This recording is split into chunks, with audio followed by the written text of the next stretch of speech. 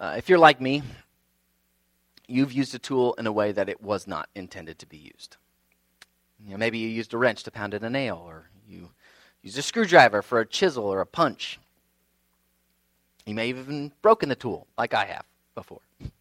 Or worse, you hurt yourself in the process, and the danger only grows if you add power tools to that or machinery. Shouldn't use those for what they're not intended for. And then there's taking something that isn't even a tool and using it as a tool. Like taking a butter knife and using it for a flathead screwdriver. Or using a rolling pin for a hammer. Again, you risk breaking that utensil, that implement, and the risk increase if you add electricity to that. There's problems with that. Take, for example, using an iron to make grilled cheese. One person did that, ended up with an iron-shaped hole in their couch, because they did it on the couch, of course. It was a teenager, thankfully not one that I know. But I also read about one of those life hacks, that they put online about how to make a grilled cheese sandwich using a toaster. They would put the toaster on its side and then put the bread and the cheese and then the other piece of bread in it and turn it on. Well, for one woman in Great Britain, she didn't end up with nicely toasted grilled cheese. She ended up with a nicely toasted house because evidently it turned broken. I don't know. It went on fire and caught fire to her house. So obviously there's some danger in using items the way that they weren't intended. And that's not the only problem, just the danger of what could happen to your house or to yourself. But there's another problem with using something like a kitchen tool or implement for something it wasn't used for. There's an example in a story I read of an individual whose mom would use a slotted spoon for her cat's litter box. Now, thankfully, she never also used that for serving food. That wasn't the problem. The problem was when this individual went to somebody else's house and they saw somebody using a slotted spoon to serve food. You got to understand, this person had never seen this implement used for anything other than using it in a cat litter box. So they freaked out. They went nuts. And even after they were calmed down and said, no, this is actually a kitchen, this is the kitchen tool, utensil, they couldn't eat because of the association. I don't blame them. I don't think I'd be able to eat after that. But in all of these cases, the problem isn't the tool. It's the user. That's the problem. Tools would work just fine if you used them for what they were intended to be used for. So when we use it for other purposes than it was intended, that's where we run into problems. And that was the problem that Jewish people in Paul's day had with the law. They were using it for something it was not intended to be used for. They were trying to use the law in a way to be righteous before God. That's not why God gave them the law. The effect actually was problematic because not only didn't they achieve the righteousness they were hoping for, but it hid the gospel from them. And so Paul, he is very clear. He's teaching them about the gospel, these Roman believers. And so he has to address the Mosaic law because he believes the Mosaic law is part of the gospel story. He couldn't unhitch himself from the Old Testament because the Old Testament was what the gospel flowed out of, naturally flowed out of. The Old Testament was pointing, both in the law and the prophets, it was pointing to the gospel. And so, especially with Gentiles, the way that Paul would teach about the gospel, in Paul's day, especially with the way that Jewish people were using the law, made people think that he was saying the law was irrelevant. Or worse, it made them think that he was saying the law was sinful. I mean, Paul had said that through the law comes not righteousness, but a knowledge of sin. He said that in Romans 3:20. And then in chapter 5 and verse 20, he said that the law came and increased the trespass. And then most recently, last week, in the 5th verse of chapter 7, he talked about how these sinful passions that are at work in people, they work through the law, through the Mosaic law. And that can make it sound like the law is the problem. But Paul taught that before Christ, we're all under the power of sin. And that reveals itself, he said, through death. Death reigns over everyone. That's not just Gentiles, that's Jewish people too. So these Old covenant people were under the power of sin, and that was the context in which God gave them the law. And in that setting, the law used its authority under sin's reign to not produce life, but to produce death. And again, that could make it sound like Paul's saying, well, the law is the problem. The law's in cahoots with sin and with death even. So realizing that's how people could respond to his teaching, likely he had run into Jewish people who had actually said things like that to him. He took the time, starting in Romans 7:7, to clarify what he's been saying, to say he hasn't been teaching that the law was sinful. But because others think that, he asks the question to himself. In verse 7, he writes, "What then shall we say? That the law is sin?" He emphatically denies that. He says, by no means. What he's been teaching is that the Jewish people in his day didn't understand the law. They didn't understand it correctly. They were misusing it as a tool to establish their own righteousness, and that's not what it was given for. The law cannot bring life to sinners.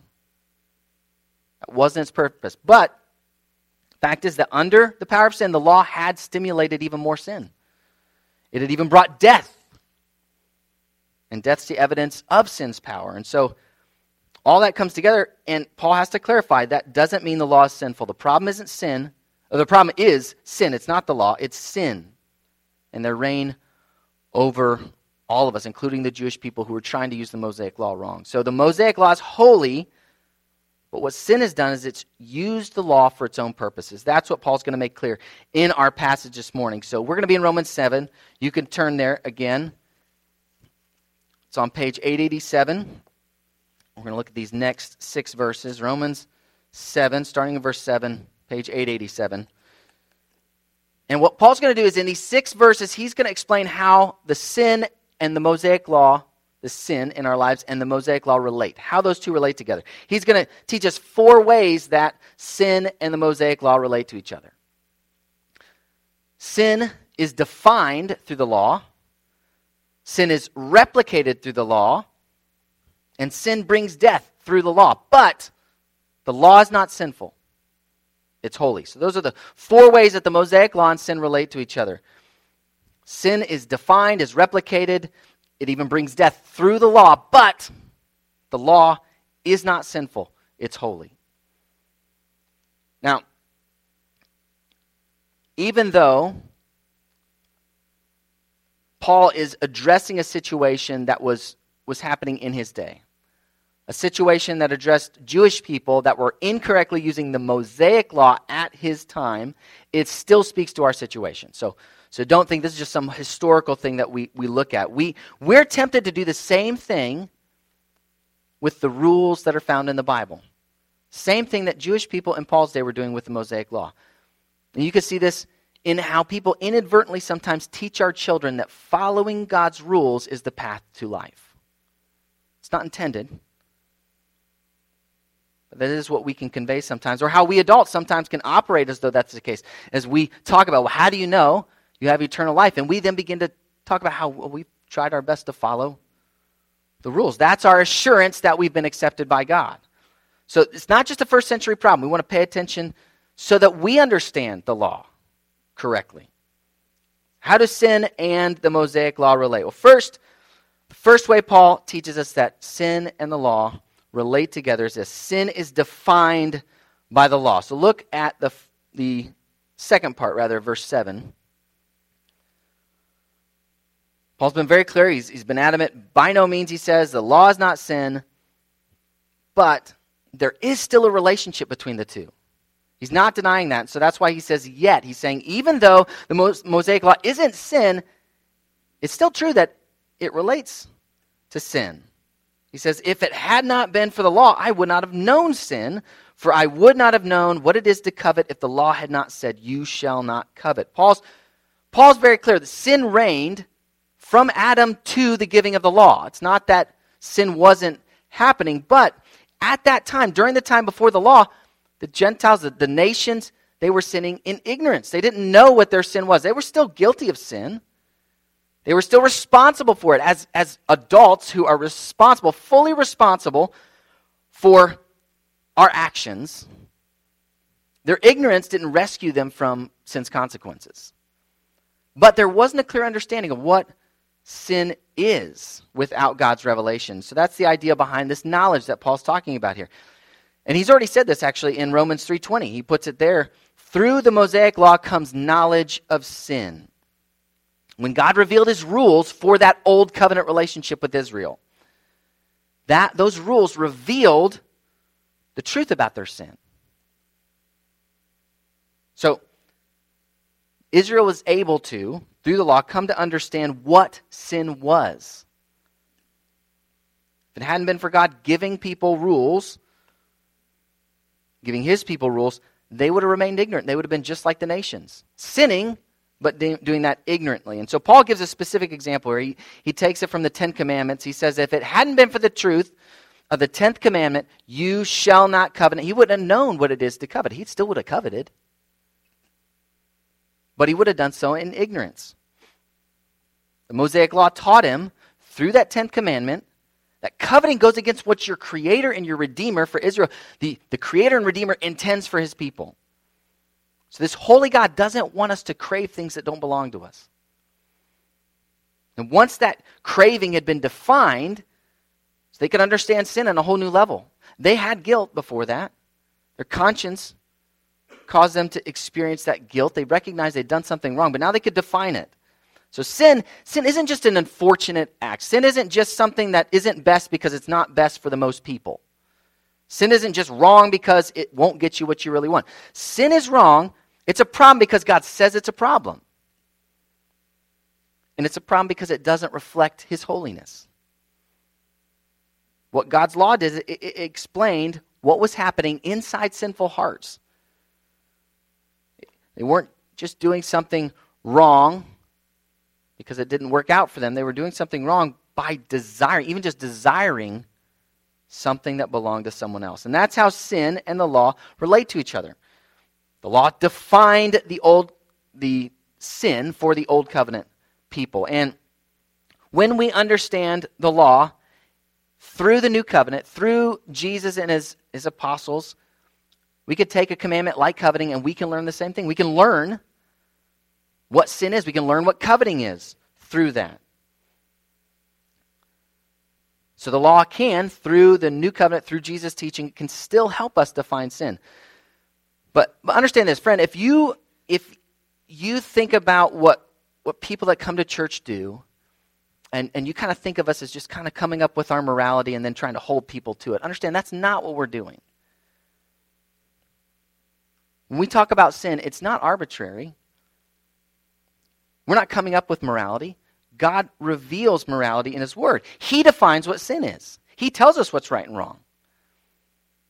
But when he does that, he's not doing that as a first step for us to have some self-help, self-improvement process. He doesn't tell us that so we can then fix it. Just knowing about the problem doesn't fix it.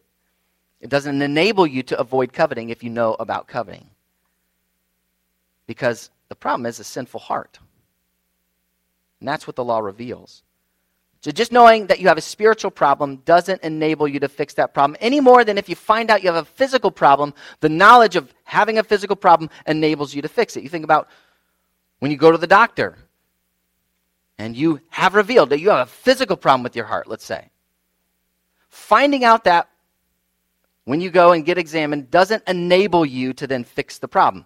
You still need the doctor. In fact, that should tell you and encourage you to go to the doctor so that they can help you, so that they can actually fix your heart, if that's possible.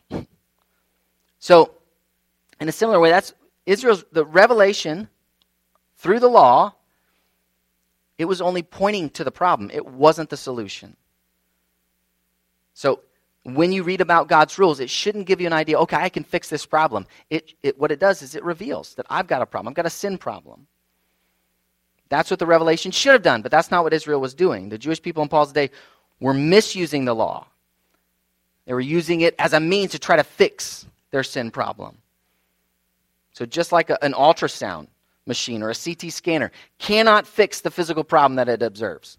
And it isn't a problem of the ultrasound machine or the CT scanner if it doesn't fix the problem. That's not what it was intended for.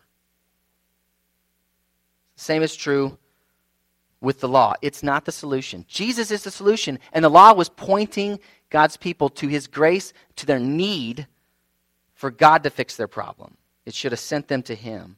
So that's what the law should do for us. When we understand through the law and through God, Jesus and his apostles teaching through the law, we need to come to understand what the good news is all about, why it's good news. It's good news because we have a problem.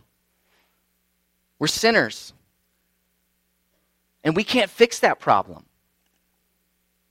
Only God can fix that problem, and he does that through his Son. He sent his Son, who was perfect. Jesus never did anything wrong. He should never have been punished. And yet he came as a substitute. He came as someone who takes the place of others. He took on the punishment. He suffered the punishment that sinners like us deserve. And then he was raised from the dead.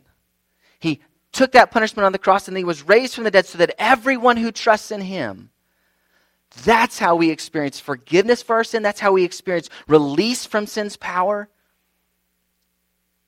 That's how we experience solution to the punishment that we deserve. That's how we experience new life to then follow Jesus. So that's what we want you to believe. If you have not turned from your sin and trusted in Jesus, that's what we want you to understand. That's really what the law does. The first way that sin and the Mosaic law relate to each other is sin is defined through the law. But that's not all. Not only is it defined that way, second, sin is replicated through the law. I use the word replicated. That's what came to mind because of where you might use that word. If you think about where do you use a word like replicate? You use it in biology to talk about cells, right? Cells replicate. They copy themselves, produce more cells. But cells aren't the only ones that do that. Viruses do that too. There's just something interesting, though, about viruses and how they replicate, because cells can replicate on their own. Viruses can't. They need a host. They need something that would help them multiply themselves. And so a virus needs a cell. And if you think about what's happening, you have this bad thing, this virus, that attaches itself to a good thing, the cell. So it attaches itself to the cell, kind of worms its way in. It uses the cell to reproduce these other viruses that are then going to burst out of it and go off to other cells. The sin was doing something similar with the law. That's what Paul is going to talk about here. He's described sin as this personified power, and he says that it seizes an opportunity through the commandment. And that word opportunity, it can be used in other cases to talk about a base of operations. It's like a starting point for doing something, accomplishing some venture. Be a starting point where you could gather resources and do in order to accomplish whatever it is that you wanted to accomplish. Just say you wanted to start a business. In the ancient world, they'd use this as this is the place where you gather resources to start a business. If you needed to win a battle, this is the base of operations where you set everything up so that you can win the battle. It's not used literally that way here, but it describes sin as utilizing the commandment. The commandment was the perfect place for sin to come and replicate itself. Produce more of itself. More specifically, Paul says that the revelation of this commandment not to covet, it was the perfect starting point for sin to then produce coveting. Like a virus. It's using this host. The commandment that says do not covet, and it's replicating itself into all kinds of forms of coveting. How did it do that? I think Everett Harrison, he puts it well. He says, don't to a small child may turn out to be a call for action that had not even been contemplated by the child. A sure way to lose blossoms from the garden is to post a sign that says, don't pick the flowers.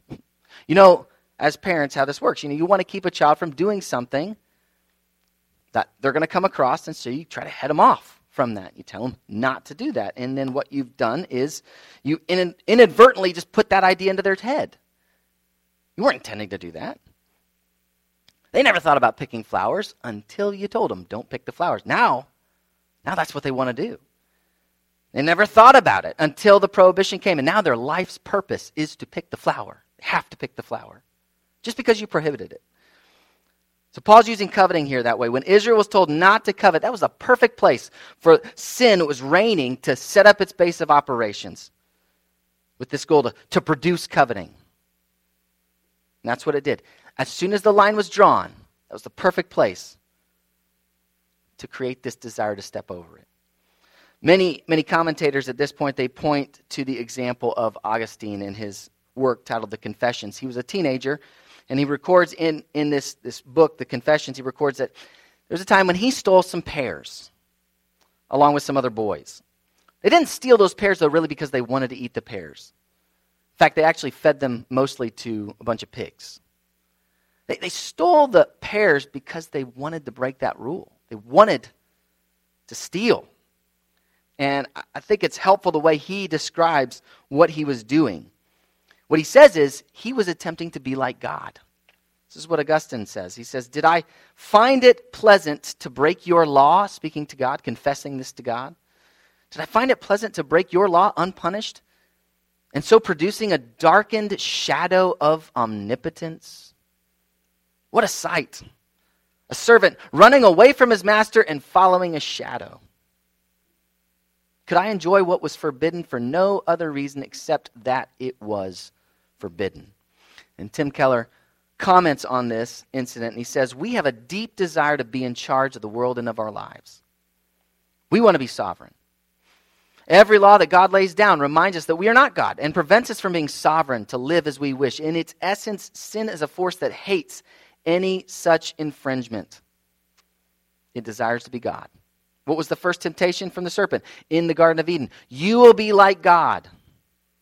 That was the essence of the first sin, and it's the essence of all ours too. So, under sin's reign, we are running away from God and chasing this mere shadow of God that we try to see in ourselves. So what we do is we crave the freedom that we think we see in God. Freedom to do what he wants. The only problem is, God's freedom is to do what he wants for the good of himself and ourselves and everyone else. That's what we're running from. In trying to create our own freedom, we're running away from what is good. So, in our sin, in this state of rebellion, when we hear what God wants, his command, we have a knee-jerk reaction where we want to cross that line, to be like God, to have our own rules. The command isn't wrong, though. It's not wrong for God to reveal the truth of his commands. It's not wrong to direct us to what is good. But under the power of sin, this is what happens. That command is used by sin to engender the very thing it prohibits. So when Israel heard that they should not covet, their sin, which ruled over them, used that command to produce all kinds of coveting. That's the second way that sin and the law relate. Sin is replicated through the law. The third is this. Sin brings death through the law. And here we have what we now have are these three authorities that Paul's talked about as being at work in the old era. So he's talked about these three things before. Before the coming of Christ, you have the power of sin, the power of death, and the power of the law that he's been addressing. So back in chapter 5, he talked about how through Adam, our representative, sin gained power over all of us. Sin was reigning. And he also talked in that chapter about how death also very, very clearly rules over us. We all have this, death's power is inescapable. And death is actually the evidence of sin's power. And he also mentioned the law. He described the arrival of the law in that chapter. He said it functioned in this situation where sin ruled. That's where God gave the law. And then in chapter 7, he also talks about how sin's authority is functioning along with sin's reign. So we have these three authorities here, and Paul's going to explain how they work together in these verses. The question we have, though, at this point is, what is Paul getting at? He actually shares a narrative here. He tells a story about an experience. And the way that he tells it, it sounds like he's talking about his own individual experience. We have a few problems, though, in order to put that together and figure out when is he talking about. Because he says in verse 9 that he was once alive apart from the law.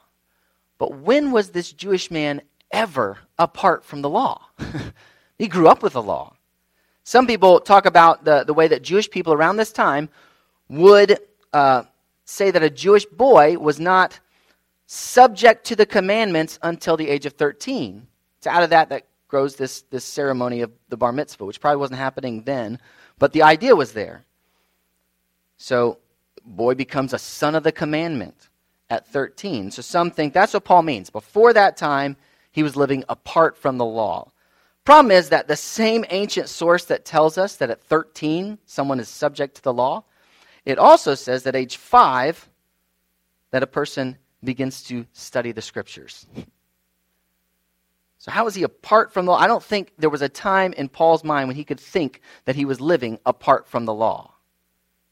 He would never have conceived of himself or ever had an experience where he would have said, okay, at one point I was thinking, no, I'm not, the law is not a thing, and then this happens. So on top of that, the way it describes about Paul dying, it's hard to explain. It's certainly true that he was not spiritually alive. His understanding is that he was spiritually dead in Adam. So he wasn't spiritually alive, and then because of his acquaintance with the law, he then died. That's not what he would be saying. So that's led some people to say, well, maybe Paul's using this I in a figurative way. He doesn't mean himself. And they would suggest he's pointing to Adam and Adam's experience. Because Adam did exist before the law, for the commandment at least, the commandment that was given to him, and well before the law. And it's also true that Jewish people, we're going to see this, I'm going to go into this more, but they understood their solidarity with their ancestors in a way that they could say, they could talk like this. They could say, I was in the garden, and mean it. The problem is that what Paul's describing here, sin is in the picture. Sin is not in the picture until Adam sins. But here you have sin active just like it was talked about earlier. It's using this commandment as a base of operations. It's active already, and that was not the case with Adam in the garden.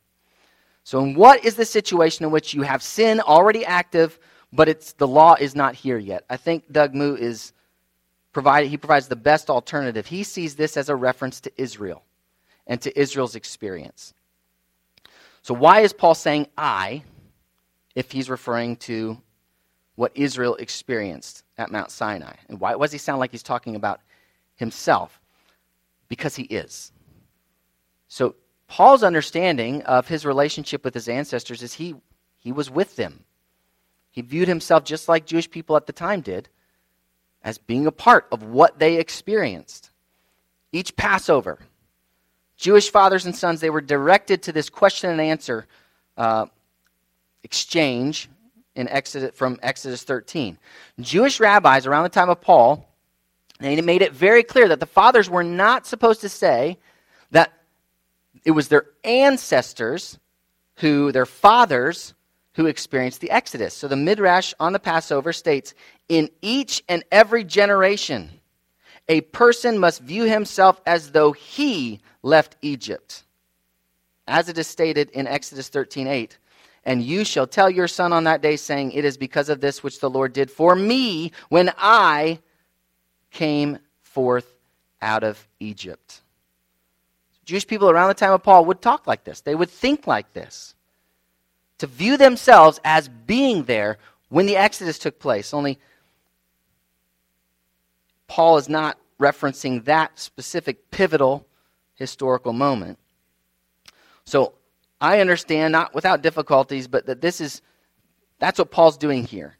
He's not talking about the Exodus. What he's talking about is being with God's people as they received the law at Mount Sinai. So he's not distinguishing himself as though, he's not saying, well, I wasn't really there. He's saying, as though he was living at the time, that this was the experience. He, along with Israel, they were alive. They were alive and well, even though they were slaves in Egypt. They were alive and well on their way to Mount Sinai. But things dramatically changed when they received God's law.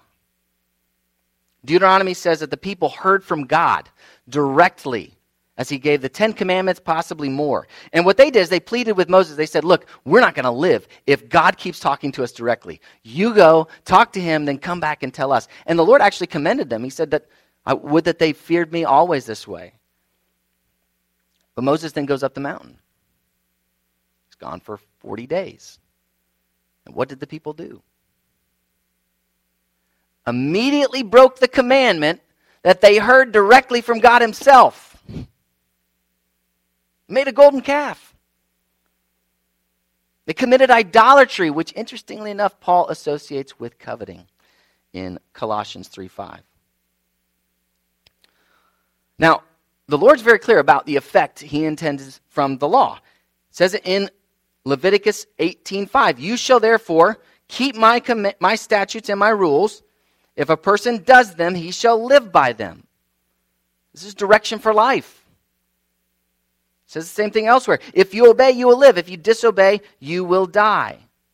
Again, he's not doing that because he's providing them a means through the law of doing that.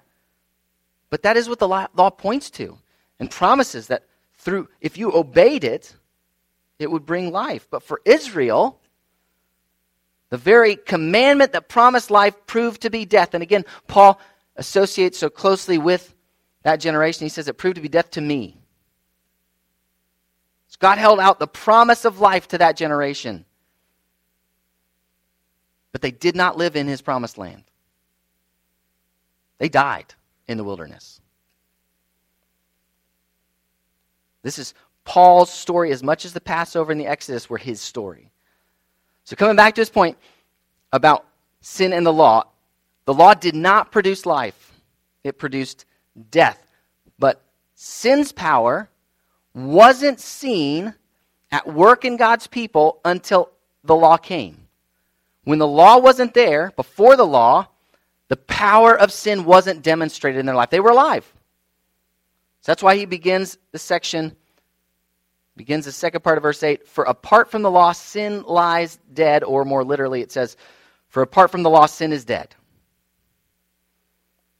James says something similar about faith. He says, faith without works is dead. Faith apart from works is dead.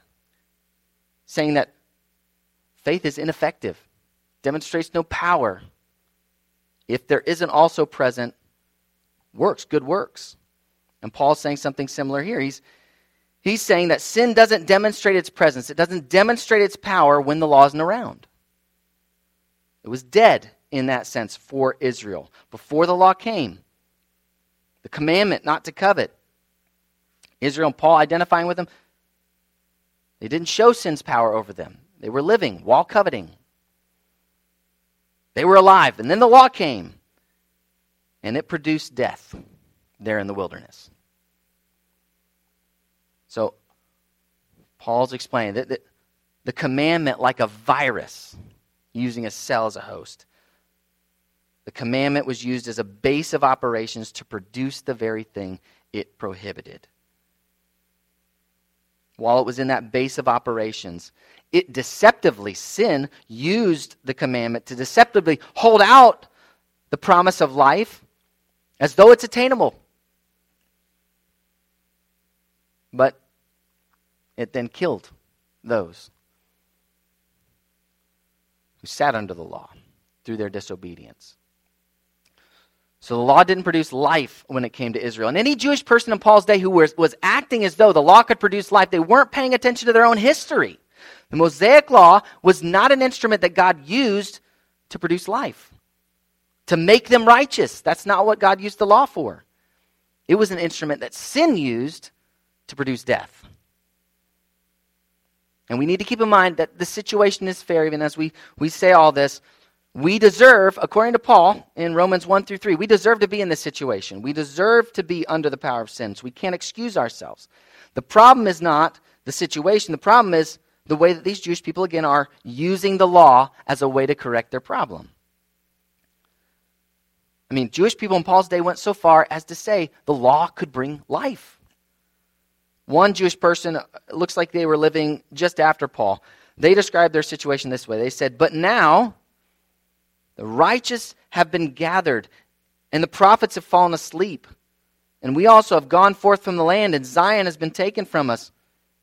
And we have nothing now save the mighty one and his law. If therefore we direct and dispose our hearts, we shall receive everything that we lost, and much better things than we lost by many times. It's a Jewish person saying. They're living after a time when Israel had been removed from the land again. They'd been removed from Jerusalem. And what he's saying is we can get it all back. God's given us his law. If we just orient ourselves in the right way, we can get everything back. Law is not the solution. Under the power of sin, the law brings death, not life. Every Jewish person in Paul's day should have known that axiomatically. They should have known that's what the law does, because they know their history. Their ancestors, their fathers, they, along with them in that sense, died in the wilderness. But that doesn't mean that the law is the problem. So even though sin used the Mosaic law to replicate itself, even though it used the law to bring death, exerting its power over us through death, that did not mean that the law was sinful. So that's the last part to what Paul's saying here about the relationship between the law and sin. This is his final answer to the question in verse 7. The law is not sinful, it's holy. So in explaining the relationship between the law and sin, he says they're not equated. The Mosaic law is holy. So if you look at verse 12, the word so shows us that this is Paul's concluding thought. He says, so the law is holy, and the commandment is holy and righteous and good. The Mosaic law was given by a holy God. It wasn't a mistake. It wasn't an error. It wasn't a sin. The law is obviously holy when you understand it in line with God's purposes. The law revealed a holy God. And it revealed God's holy expectations for his people. But under the power of sin, it also revealed their situation, that they were under the power of sin. So that commandment that prohibited coveting, it was not sinful. It was an expression of his holy character. It was an expression of God's holy expectations for his people. They should not covet. That is what it means to be holy. And it was righteous. It was revealing what is right, what is fair, what is just. And the commandment is good. Just as God declared when he created the world, he said, it is good. He was saying it can function for the purposes for which I made it. That is what was true of the law, true of this commandment. It could carry out the function that God intended for it. It was good. So the law hadn't failed to fix God's people. It wasn't like this was God's attempt. Okay, I've got a problem. People are sinful. Let me create a people, give them the rules, and then they'll do what I said. And that didn't work. There's not any conflict when God gave the law with his plan overall that included the gospel from the beginning. We only struggle with that because we misunderstand the purpose of the law. It was never intended as the solution. It's like a CT scanner, like an ultrasound that tells us we need surgery. We can't take that tool and perform the surgery. We can't take the tool and fix ourselves. We have to go to the doctor. So the law was intending to bring us to, point us to the one who could fix our problem. The law isn't the problem. It's the user. We often use that phrase, user error. Talk about when a person tries to use a computer system, a program, maybe something on their phone, an app, and things go wrong. Now, when that happens with me, I'm sure I'm not alone, that I assume, the problem really is the app. I mean, I'm sure something's going wrong with the app. And 99 times out of 100, probably 999 times out of 1,000, it is my problem. I'm using the app wrong. It's user error. It's not the app. So, when you use rules to try to solve your problem, the problem isn't the rules. Rules are good. They're right. Problem is we're trying to use that in a way that God never intended. So God's not the problem. It's not God's fault that we can't use these rules to fix our problem. It reveals the truth. The truth is we're sinners. We cannot hope to solve our own problem with our obedience. We're slaves to our sinful wants, our sinful self. So our only hope is to be rescued from that by grace through Jesus, not by effort, not by merit, not by achievement, but only because of God's undeserved kindness to us in Jesus. Now, is that what we're teaching our kids? Is that what we give to others as the solution to the problems that we see? You know, when we look at our society, there's lots of problems we see in the world. And we see what people are trying to push right now into our Ohio laws. Trying to make it easier to murder children, trying to make it easier to mutilate school-age children. Do we think that the solution to that problem is legislation? Don't get me wrong. I'm going to vote. I'm going to vote for the sake of those children. But that can't get sucked into thinking that that's the solution. Rules aren't the solution. Sin is the solution. So really, that should really work in me to see that, to see wickedness like that. It should encourage me to share the gospel with people. To send out the only hope that they really have. Not to push, well, we got to follow these rules. That's what's gonna be the solution to this sin problem. No, it's not. Yes, vote. Yes, be careful about caring for people who can't care for themselves. But don't look at that as the solution. When we teach our kids about the Bible, are we stressing all the ways that they should be good little boys and girls? But are we also teaching them that they're sinners? That they need Jesus? Again, don't get me wrong. We do want to teach kids what is right and wrong. We do want to teach that. But not exclusively. When they fail, and they will fail, if your child's not failing, if you don't think your child's sinning, you're not paying attention. But when they sin, our response should never be, hey, you know what's right. We've taught this before. You need to go and try harder next time. That's not what we should tell them. We need to say, you know why this happened? The same reason it happens in me. We need to identify with our kids too. Because we're sinners. And what that tells us is the same thing that it tells me. You need Jesus, that I need Jesus, that we need Jesus. That's what God's rules do. Ultimately, through our failure, they point us to Jesus. Join me in prayer.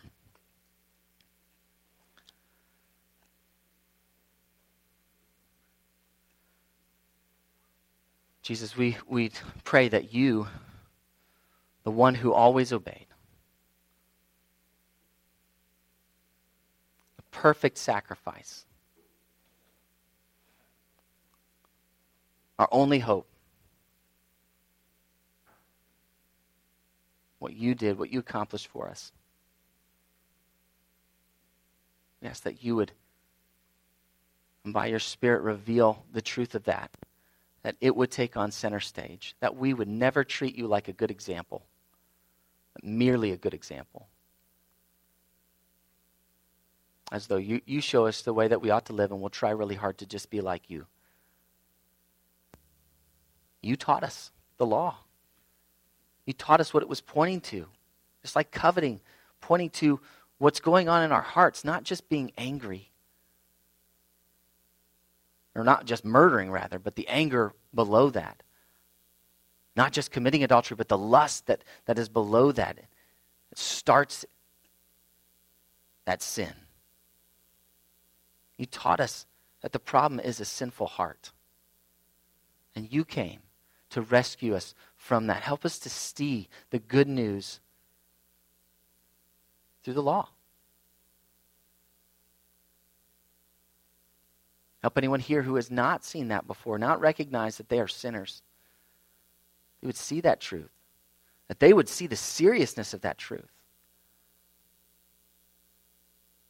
and that they would respond by the power of Spirit that you sent us when you went to be with the Father.